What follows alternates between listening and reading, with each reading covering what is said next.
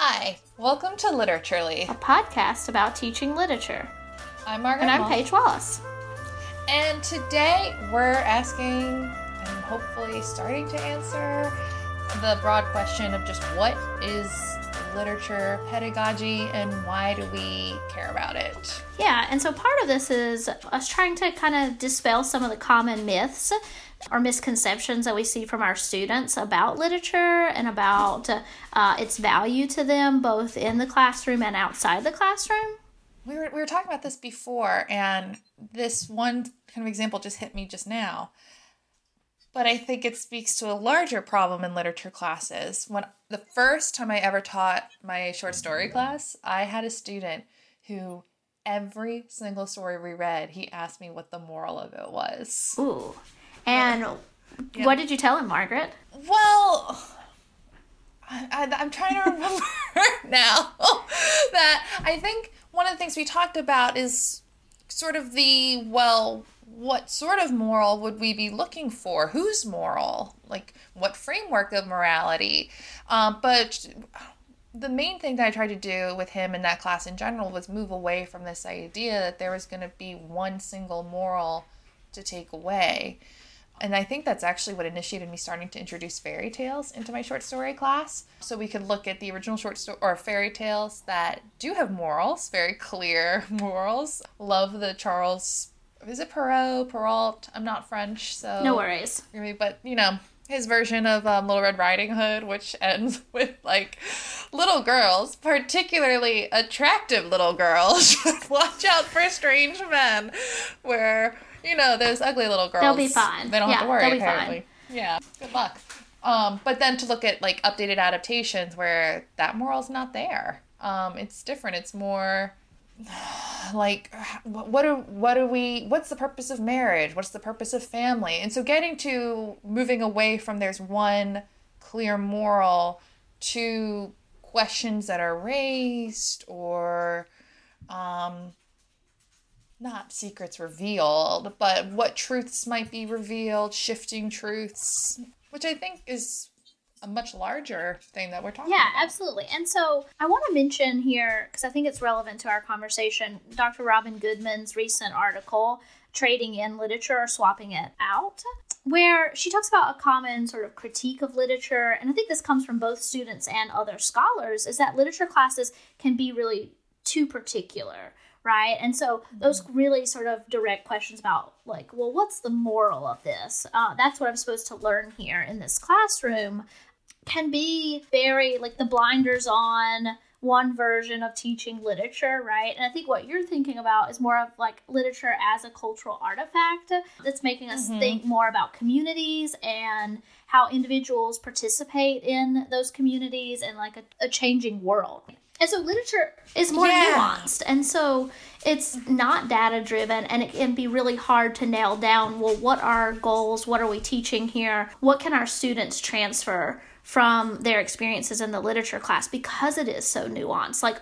Morals, the moral of a fairy tale matters.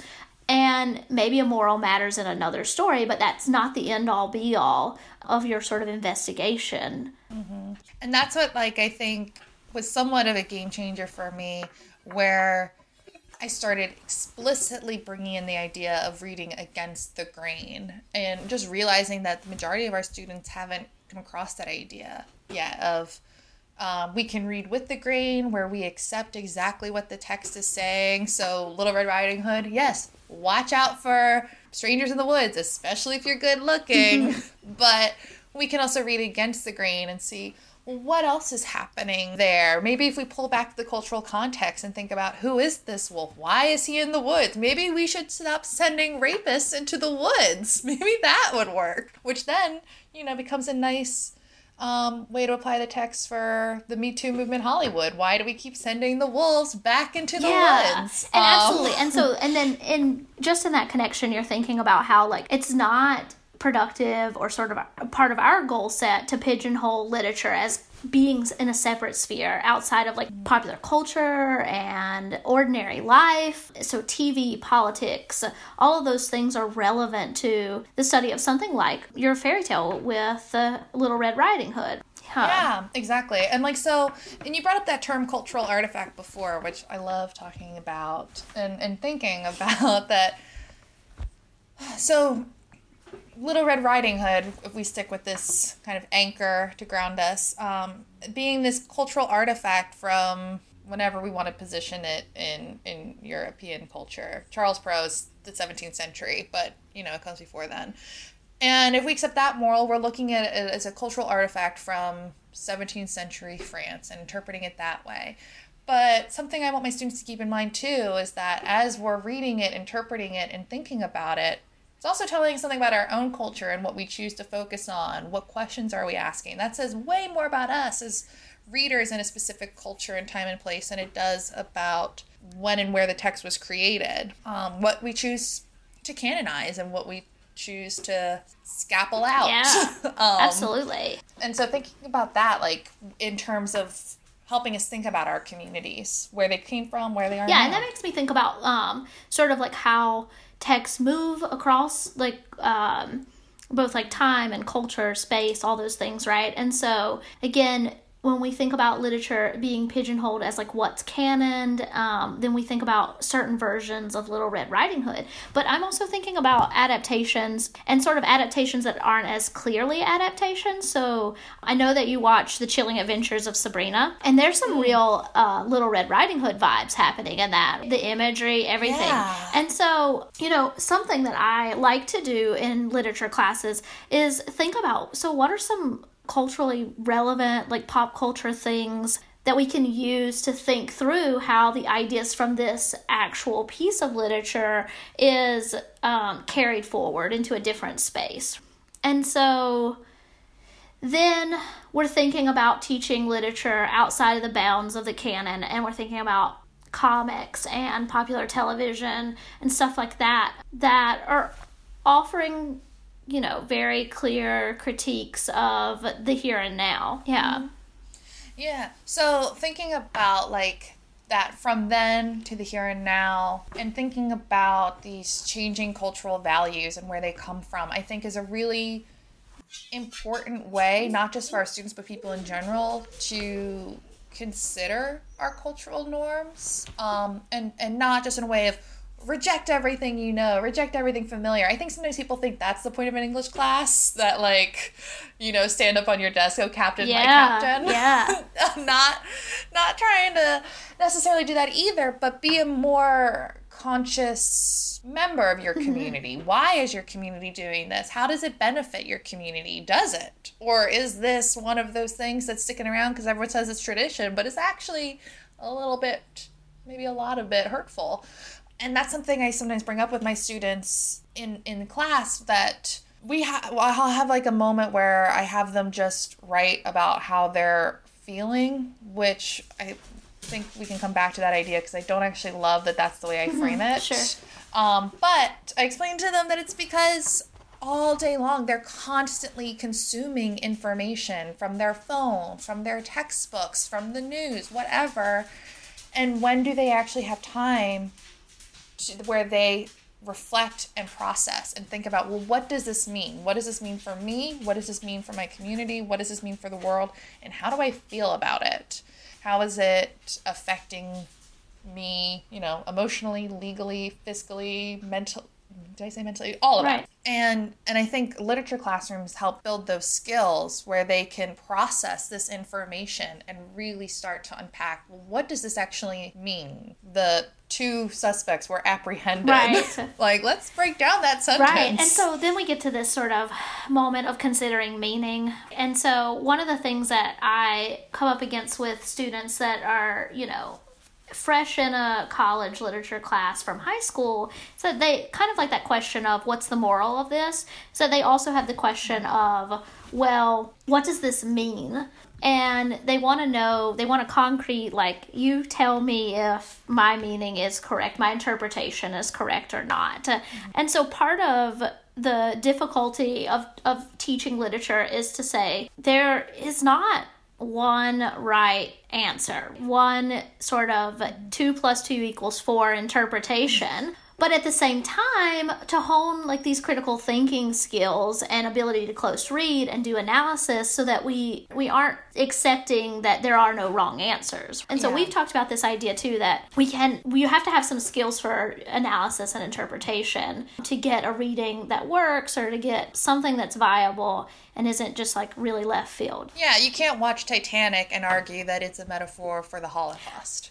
Like, we can do a class reading and talk about, like, unfair systems, but the text itself isn't going to support that. I'd be very happy for someone to prove me wrong on that. That would be a really interesting read. But to show our students, like, yeah, you can make exciting original claims, but you also need to be able to back it up with evidence, with analysis, and not just show us the evidence that proves your point, but explain clearly how it proves your point. Really back it up for us. And sometimes I know that students get so terrified by that. So this is just my personal pedagogical trick.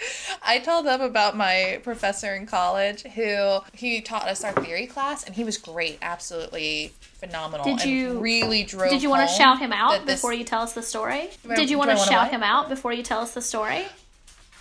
I'll let you decide if I should shout him out after I tell it. Okay. Because, again, I'm going to say great professor who really drove home, like, how theory is important and you have to work at it. It's not something you can phone in. You can't just, like, hide bad ideas with good writing. He was great for that. But he also was one of the only professors I had in college who conferenced with us. So I went to his office for our one-on-one meeting, and he sat me down, and he said, "So, Margaret, how many chairs are in this office?" And I looked at him like, oh, like, what's the trick here? And he goes, no, just how many chairs are in this office? I looked around and I said, 7?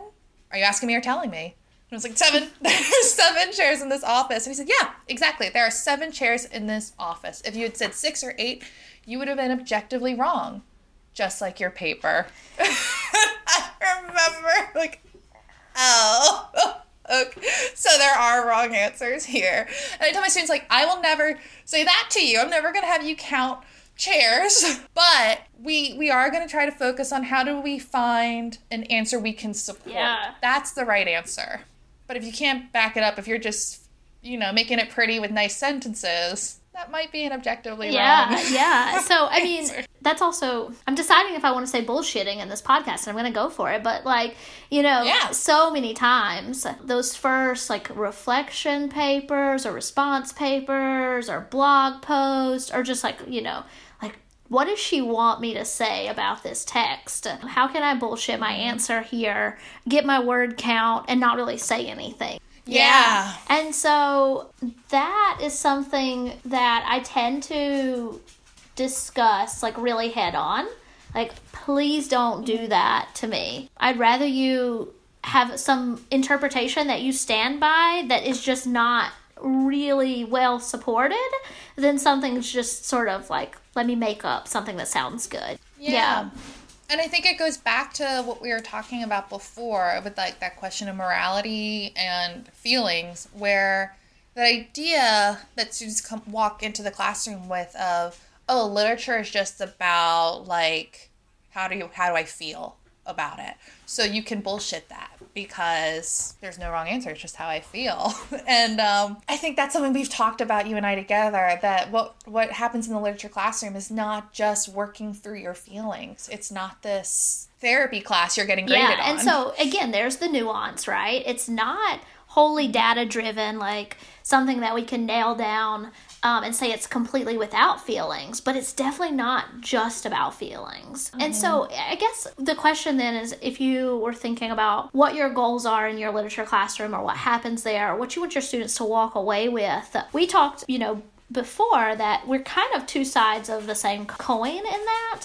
And so I guess maybe we should summarize, like, what our goals are in the literature classroom and what we want our students to achieve and walk away with, and sort of what skill set, right? And again, like, not to parse it down to, like, something that's always transferable, right? Because some of the things that you learn in the literature class about the human condition and about communities and individuals are not necessarily things that can be nailed down and put on a CV. I've learned that sometimes people do the wrong thing in search of doing the right thing, right?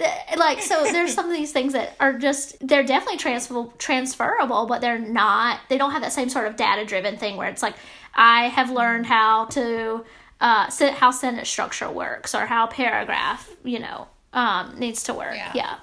Yeah, I think like that is something that's hard for academics. I think high school teachers and college teachers alike, of like that sort of syllabi that you submit to the department, what's going to happen in this class, of like, well, but so I think we've talked about this, have like these clear goals for our students, like generally, obviously it changes depending on which specific course we're teaching. Women in Lit has different goals than like Intro to Short Story, but generally speaking, I think our primary goal oftentimes is getting comfortable with ambiguity. And how do we respond to ambiguity? I think you said this before, and I really, really liked it, that realizing your experiences are not the center. Yeah. And building off from that. That's going to stick with me that you said that. So be prepared to be quoted many times in the future. I'm reading Glissant for my dissertation, so that's from him. But yeah, so I think that obviously very interested in like perspective, right? And so one of my goals that's not sort of data-driven or nailed down or really well summarized in a course objective is, how do I get students to understand perspectives beyond their own, right? So like that idea of not being center, and to talk about those perspectives. We're in this really sort of strange / terrible time, and students are hesitant to talk about things that make them uncomfortable, things that make others uncomfortable, and well, they're either very hesitant or they're just like bursting to talk about things that make everybody uncomfortable, right? Yeah. But so, part of what I'm interested in all of my classes, and specifically in literature classes, is opening up conversations, dialogue. How do we talk in a professional setting about things that make us uncomfortable in a way that's not just about feelings, right? But in a way that's interrogating power structures and cultural norms, or what's considered the cultural norm or tradition. And so in some ways, literature is a way to do that, so that there's a degree of separation. We're not talking about the politics of Trump right now, but we are talking about this text that's interrogating the patriarchy. And so we can have a professional conversation about that text without necessarily insulting our peers or attacking our peers. And I think that that's something that's really important right now, when it feels like the only way you can have a critical conversation is through lashing out on social media or insulting each other or being the smartest person in the room. Yeah, with that, I think like our students feel perspectives and identities have now been put on a vertical hierarchy. And, they're not wrong. Like, identities have always been put on this vertical hierarchy in terms of, class, status, whatever.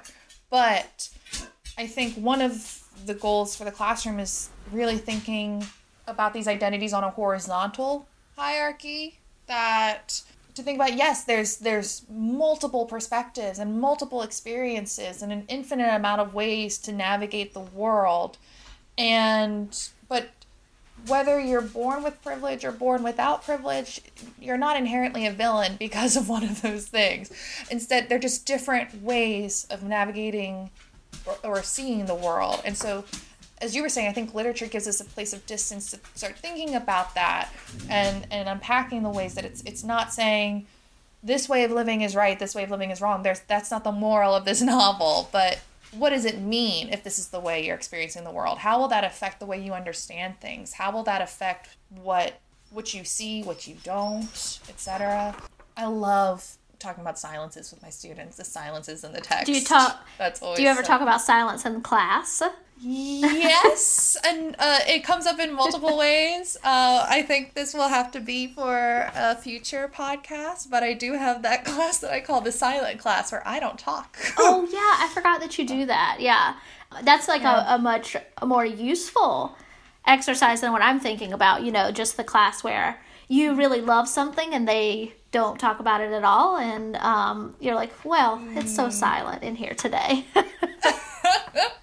Oh, you know what I've realized? Because when that used to happen, I would say Bueller.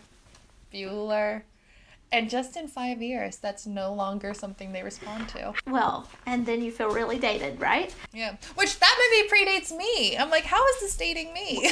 But well, it does. And the other thing is, I guess, like, that's our moment of being okay with ambiguity. Because they're silent, and you're like, are you silent because you hated this? Or are you silent because you don't know what to say about it? Or are you silent because you didn't read it? Or you're silent because you're afraid? Like, right? And it just... Or E, all of the above. All of above, yeah.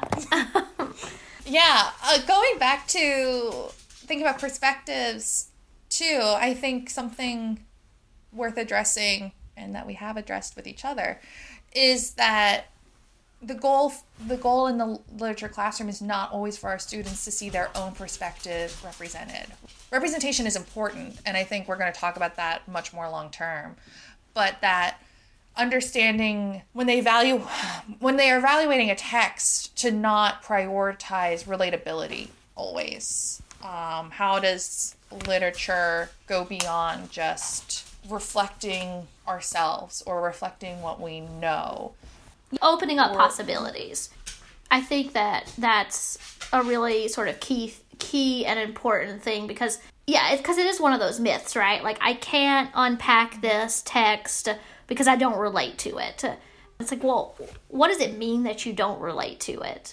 Yeah, and so then thinking about, well, then how do we evaluate text? How do we decide if a text is effective or not? That's something that I love doing with my students with endings throughout the semester, because they'll start the semester saying, like, I hate this ending. It's like, well, why do you hate it? Well, it's not the ending I wanted. I'm like, but is it the ending that the novel wants? Like, how does that work? And then by the end of the semester, they're like, oh, this ending didn't make me happy, but it's an effective one. And so, on that note, I always begin, like, a new discussion on, like, a discussion on a new text with the question, well, what are your feelings about it? Even though I said we're getting rid of feelings, but I always start with that, because I'm like, okay, so did you hate it? Did you love it? And then, now that you've given me that, right, like you've word vomited how much you hated it or how much you loved it, let's move on beyond that.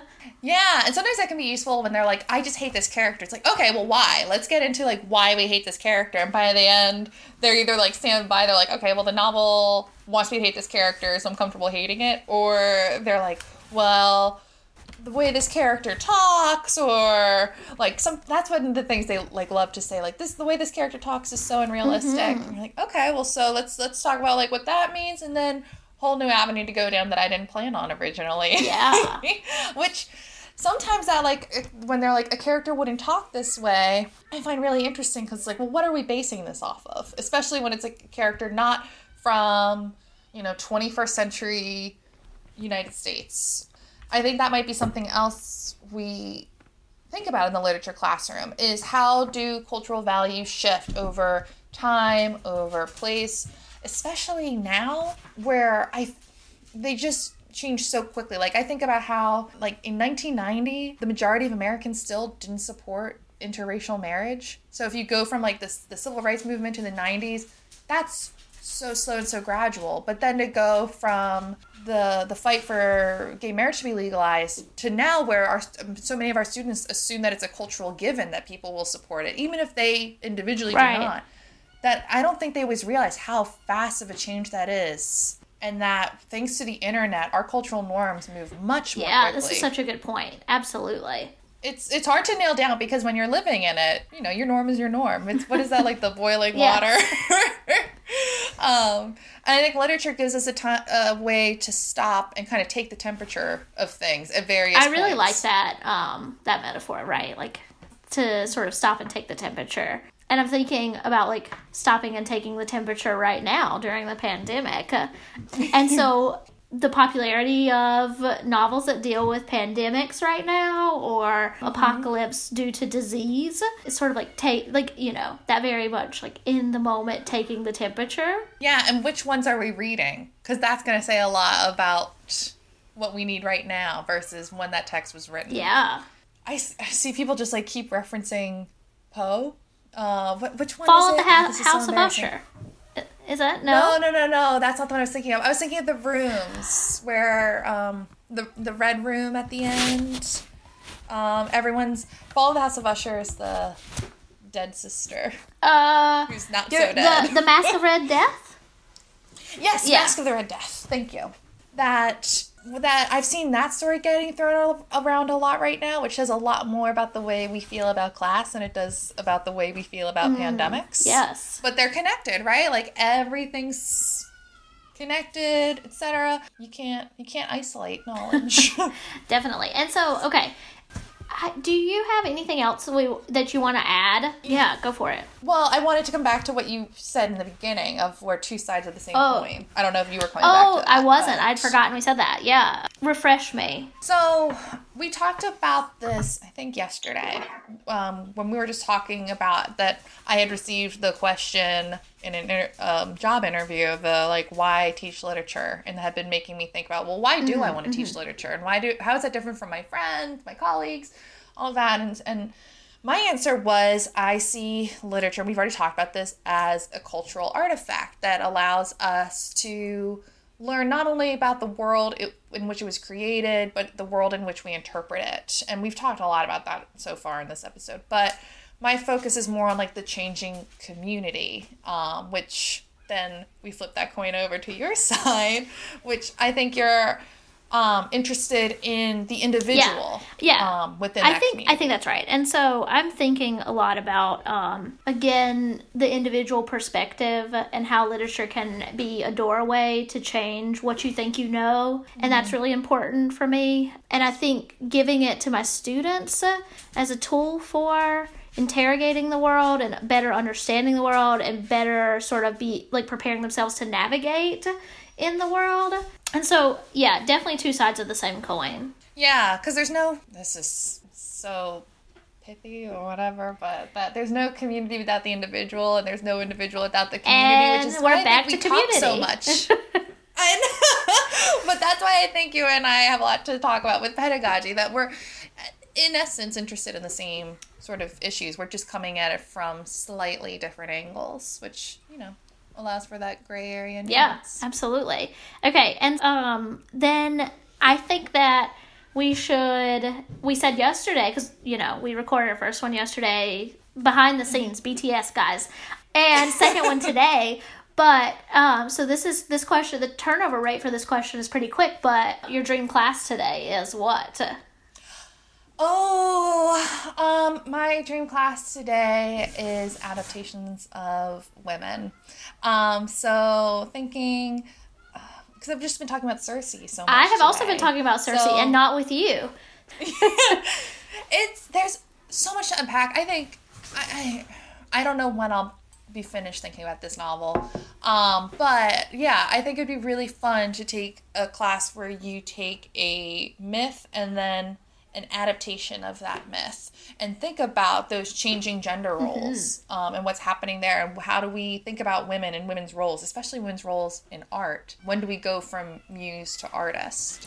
And you have to talk about Robin Cost Lewis's Voyage of the Sable Venus if you did that class, because that is, the image changes from just the beginning of the book to the end, or the collection of poems from the beginning to the end.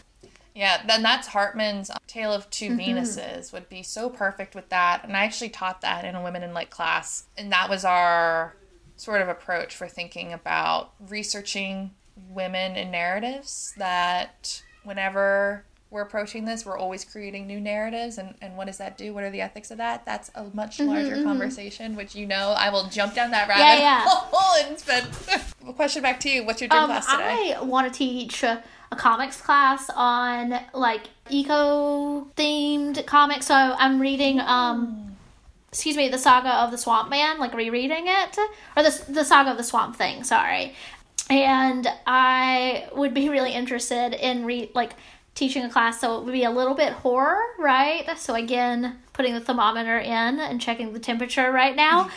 I would do that, and then maybe The Walking Dead, even though it traumatizes me and has traumatized me. So, yeah, haven't really fleshed that out, but that's something that I'd like to do. And maybe pair it maybe not all comics, maybe pair with some short stories. If you did all comics, have you read, I forget if it's Into the Woods or In the Woods?